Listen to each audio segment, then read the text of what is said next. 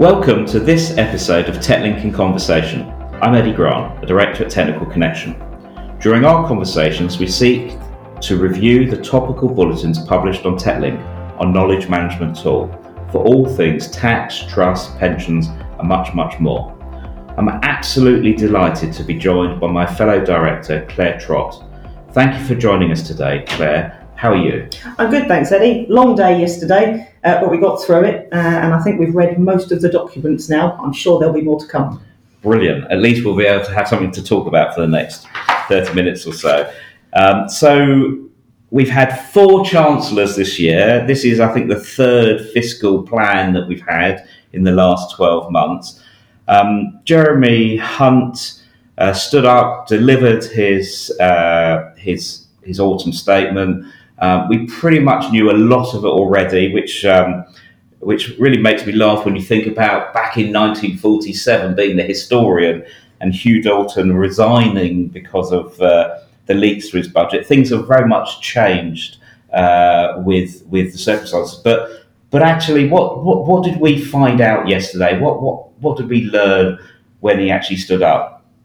Well, I think there was plenty in there, and so just looking at the fiscal plan over the next 5 years, they're trying to save £24 billion, and there's lots of ins there and outs there, and trying to make it all balance in the future is really difficult. So there's lots of moving parts and lots of things that we need to consider. And so last time I checked, you're a pensions person, aren't you, Claire? I was sort of wading through. Was there much on pensions yesterday? I'm pretty sure there was next to nothing on private and occupational pensions. There were some things on state benefits, which we'll talk about. But as ever with pensions, it's not just about pensions legislation. Pensions is all about tax relief and all the knock-on effects of different things that we take for granted. So any changes regarding income tax, national insurance, dividends will all drive the way that people invest in their pensions. And we had changes in all of those areas, and I think that's important. I think the big one to consider here is the drop of the 45% tax band. So 45% tax was paid from people earning over 150,000, and come April, that's going to come down to 125, 140. I have to say, I'm pretty sure the Chancellor must have read Twitter, because it was leaked it was going to be 125,000, and then we would have had this weird 65% tax band, which thankfully we don't. So now we've got you've got your 40% up to 100,000. You've got 60% tax bands between 100 and 125, 140 for where we're losing the personal allowance. And so when you're completely out of personal allowance, then you go straight into the 45% tax band. So that just really means pensions planning for those people in that area ever so important to make sure that you're actually getting your 60% tax relief if you're entitled to it. And I think that will really drive the way that people do fund their pensions. And I think that's going to be a big thing for advice both this tax year and next tax year. I think there's a lot to do this tax year on all of these things. We've also got the national insurance changes. We saw the national insurance changes actually announced back. They dropped the 1.25% for both employer and personal. That actually happened in September. That's coming into force in November. So people's pay packets now, in theory, should see that reduction in national insurance. That'll have a knock-on effect for people for salary sacrifice for pensions as well. So always worth considering. There will be some people where that won't happen in November, and that's really due to systems, but people will still get that benefit, but it might come in December or January, and we'll see those. The other thing we're going to see is the changes to the dividend allowance. So this year it's £2,000 and everyone gets that, but come next year it's dropping down to £1,000, and the year after, so in 24-25, it's going down to £500. And again, that will drive how people are invested and whether or not they should be wrapped in a pension, their investments, or they should be wrapped in an ISA.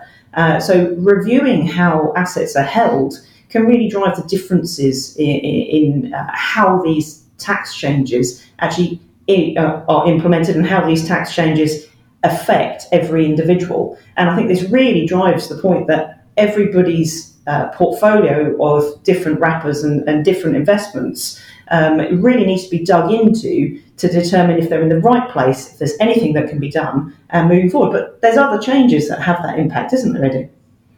Absolutely.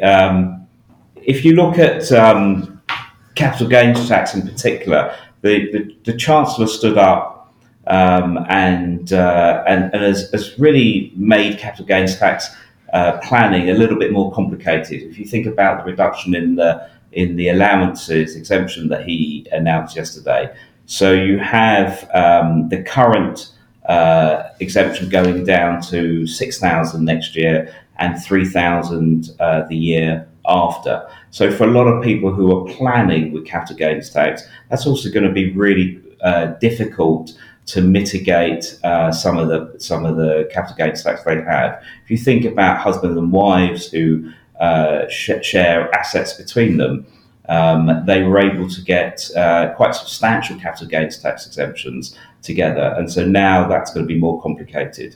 I think also if you think about planning as we come up to the end of the year, one of the key things is to make sure that you do use your capital gains tax exemption this year. Many people actually never use their exemption, which is a real issue. So make sure you use it this year. Also, I think if you are sitting on losses, then it's probably worth considering crystallising those losses as well. And then that loss can be carried forward to future years. And bearing in mind you're not going to have much of an exemption going forward, it's quite possible that if you crystallise the loss, that will be beneficial in future years when you make a gain. Also worth just remembering that trusts have the capital gains tax exemption, which is half of the individual rate. So it's just consider that from next tax year you're going to see the exemption going down to £3,000 and the year after £1,500.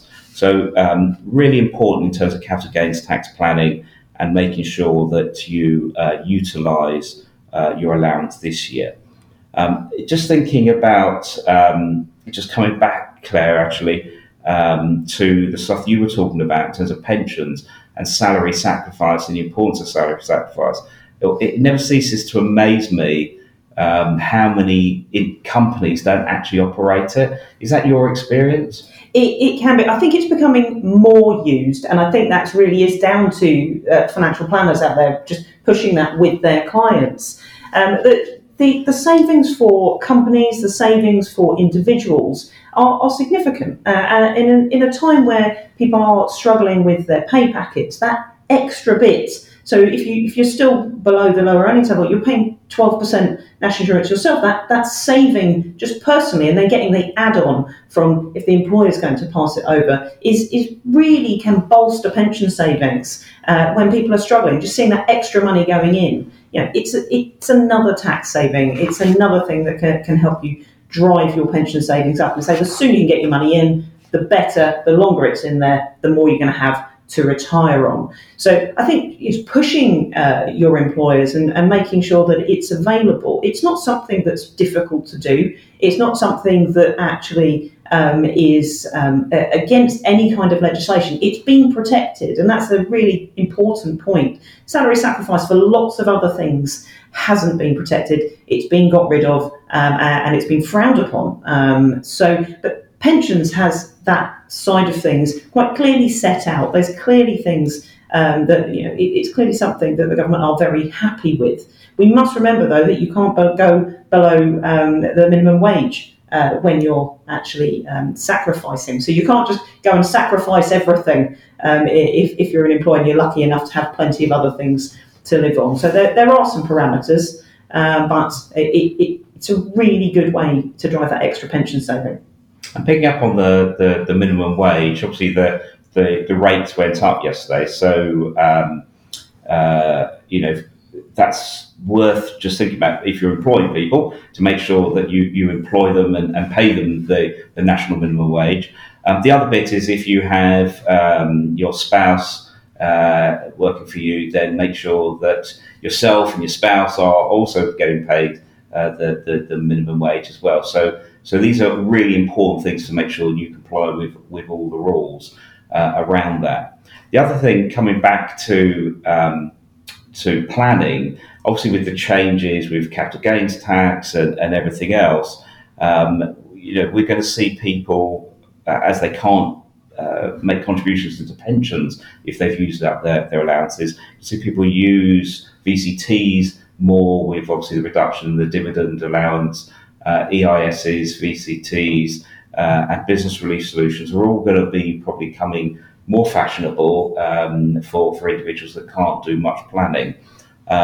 In terms of, just bear in mind the risk profile of these assets. These are all high risk assets, and it's important. Yes, there are some tax advantages of capital gains tax deferment and obviously income tax relief, but you are entering into a much higher risk type of asset. I think that's why it's really important when we're looking at all these different things, just to make sure that you are getting good, personalised, individual financial advice. Just taking generic things off the internet and looking at those will not give you that in-depth knowledge of your personal circumstances in order to make the right decisions and utilise all the right assets in the right areas to make best use of these reliefs within your risk profile to ensure that those decisions are made appropriately. And in terms of inheritance tax, I was reading that really nothing changed. They've kept the inheritance tax threshold, nil rate band frozen. Nothing has really changed with that, has it? No, nothing's changed. It's been frozen for a very long time, and it's going to be frozen for even longer. And I think that's really going to start, eroding into the people's plans. So making sure again that the appropriate use of trusts and the appropriate use of actually investing in the right things. We're back to pensions again. Absolutely brilliant for passing on legacy assets and making sure that you're utilising things that are in your estate first. And just considering inheritance way before that you actually anywhere near that age where you think you might be passing it on. The earlier you can think about inheritance, the better, and the better planning that can happen. Yeah, I was at an advisor meeting the other day, and there was a really interesting discussion around whether you pass your assets over whilst you're alive and actually see the benefit of those assets being used, or whether you work on the basis that your children need to really to establish themselves and go through all the pain that you did before passing the assets over. And I think it was quite an interesting debate. I suspect the younger people probably were like, "Well, pass the assets over a bit sooner, please." Yes, I suspect that. I think that one of the bits, and I think we talked about it before, are the sort of family wealth meetings where you bring the different generations together. You talk about how wealth can be used across the family. I think one of and that links in, I think, around the sort of cost of living aspects, because if you think about many advisors, their clients are generally wealthy individuals, but if you think about their wider family, maybe their children or siblings or parents, that's not necessarily the case. And I think and we've put it in our planner's guide to the autumn statement. When you think about the cost of living benefits, a lot of the benefits increased quite substantially, didn't they? Yeah, I mean, we'll start with the big one, the triple lock. So we're talking about just looking at the state pension and we've got the basic state pension and the new state pension, both of those increasing by the 10.1%. And I think that's going to make a real difference to pensions. And actually, that might make a big difference to the amount that could be then passed down the generations. Because if you've got that guaranteed income going forward and you have got significant other assets, then being able to pass money down and help other family members could be something that you could possibly do more because you've had that increase. But there are lots of all the other benefits. Pretty much all the benefits were increased by September CPI, which was 10.1%, and as well as the benefits cap, which is really important. That was increased because otherwise that would start to erode the actual value of these additional increases if the benefits cap wasn't increased. And that's been increased on all the different levels for both Greater London and nationally, single and families. All of those have been increased to make sure that people aren't losing out due to these other increases as such. So lots of things going on in the benefits areas, as well as the additional cost of living payments, which we wait to see the full detail on that regarding when people are eligible. But I think more people will be eligible for that than necessarily people really think. And I think it comes back down to making sure people are claiming the appropriate benefits. We know full well that the pensions credit isn't claimed by all the people that are entitled to it. And I think there can be a bit of a feeling that people shouldn't be claiming benefits, but there are many people who are entitled to them who are still working. Isn't that right, Eddie? Yeah, absolutely. And I think one of the sort of big areas is if you take some of the non-means tested disability benefits in particular, there's a lot of people who could be earning reasonably well who are actually getting those because a family member, a child, or another relative. And I think that actually, there's sometimes a perception that benefits are for people who are on low earnings. Actually, benefits can, especially the non-means tested ones, will be picked up. So this is, I think, quite a topical subject to discuss with clients where there are perhaps potential vulnerabilities, making sure, as you said, that they're claiming it. Just want to take you back to pensions, because I know you do like pensions. One of the things I was reading and was around, there's a basic state pension and a new state pension. Do you want to just remind everyone why there are two pensions talked about? Sure. So there were big changes that happened in 2016. So we moved over from the multi-layers of the basic state pension, the additional state pension. Historically, we had the graduated state pension. We also, there was the basic state pension. On top of that, you got things because you'd contracted out, for example. So SERPs, S2P, all of those gave you additional benefits dependent on your earnings on top of your basic state pension. The old basic state pension, again, you only needed to have 30 years worth of credits in order to be able to get the full basic state pension. That is lower than the new state pension. So we've got the new state pension or the new flat rate state pension. So there isn't any of this earnings amounts that top up on it, which is why it's that bit higher.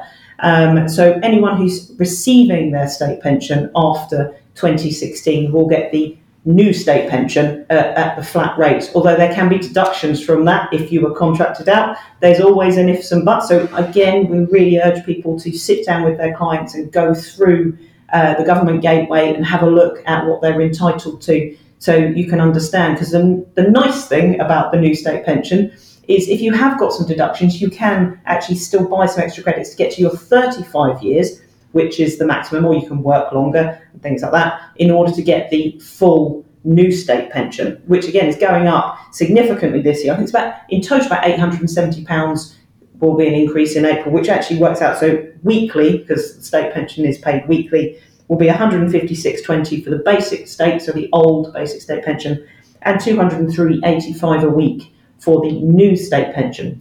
So we're getting towards paying tax on that. So if you don't have any other earnings at the moment, you won't be paying tax, but you've just got a little bit of earnings from somewhere else, from, say, a DB scheme or some rental or some dividends even. You can start sort of taking you up into that tax-paying area. And I think all these increases of the 10.1%, well, again, you're going to push people towards that. So again, more tax, possibly thinking more stealth tax there, alongside all the other freezes, like the personal allowance has been frozen. So we're getting close to that just with the new state pension.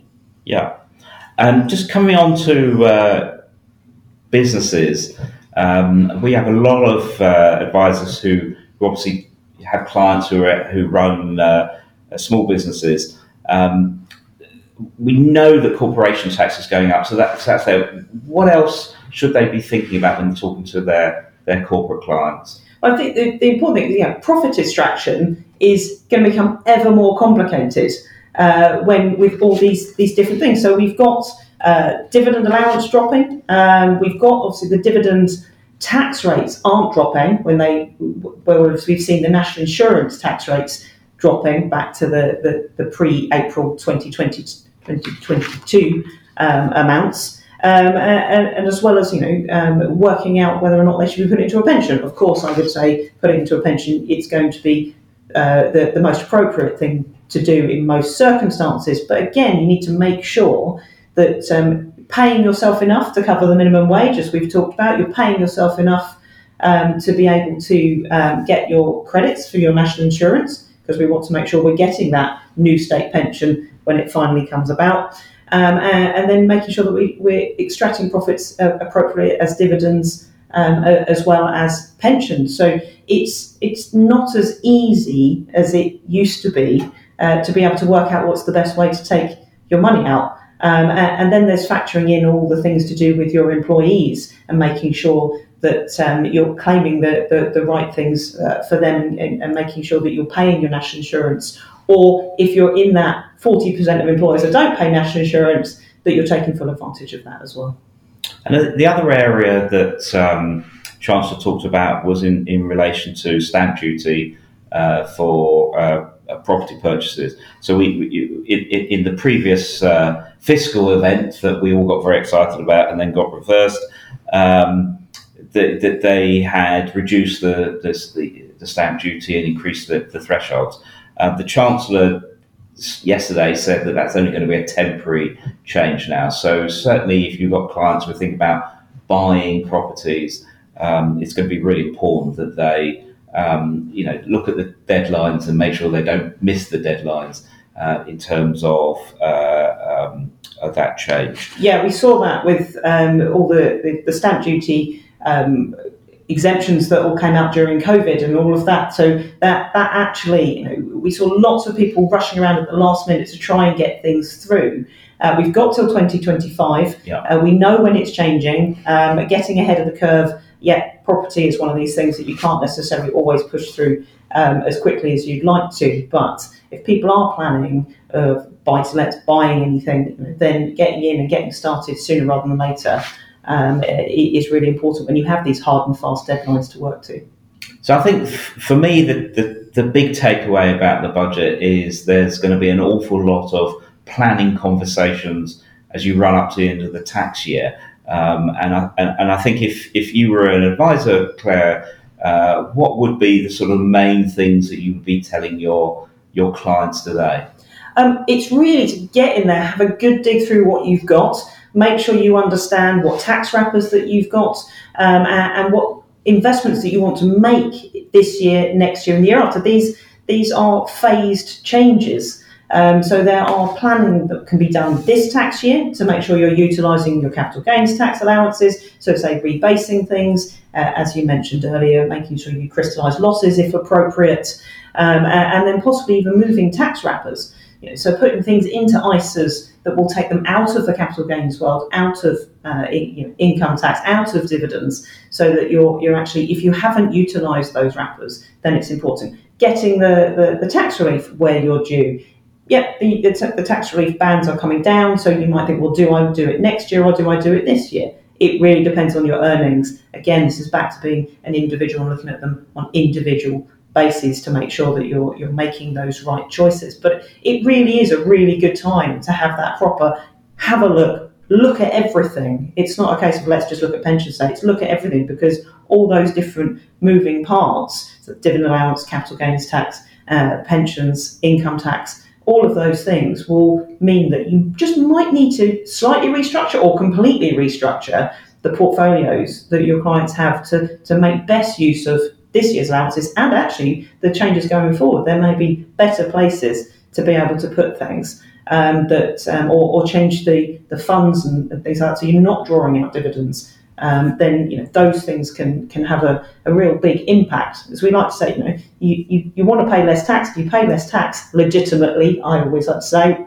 then you're actually going to have more money at the end of the day. And the more money you've got invested, then compound growth, it's still going to work better for you in the future.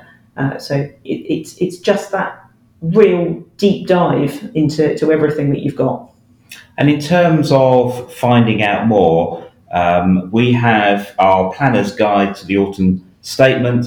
and that you can download from TechLink. If you're not a subscriber, then you can take a free trial and download that if you wish to do so. We also have a whole series of podcasts, including obviously the TechLink in Conversation one that you're listening to now, but we have a new podcast called Resilience in a Changing World, which is absolutely focused on the cost of living crisis, and is something that gives hints and tips for anyone who's thinking about the issues that they're currently facing. And that's available on all the favourite podcast places. Claire, thank you so much for your time today. It's always great to catch up with you, and it feels like there's lots that planners can do, and certainly there's lots of conversations they should be having with their clients. Most definitely. So it's going to be a busy time. We've got a few months till tax year end, and I don't think there'll be any downtime over Christmas with all the things to look at. The content of this recording is strictly for general consideration only. No action must be taken or refrained from based on the content alone. Professional advice must always be sought. Accordingly, neither Technical Connection Limited nor any of its officers, employees or contractors can take responsibility for any loss occasioned as a result of any action or inaction.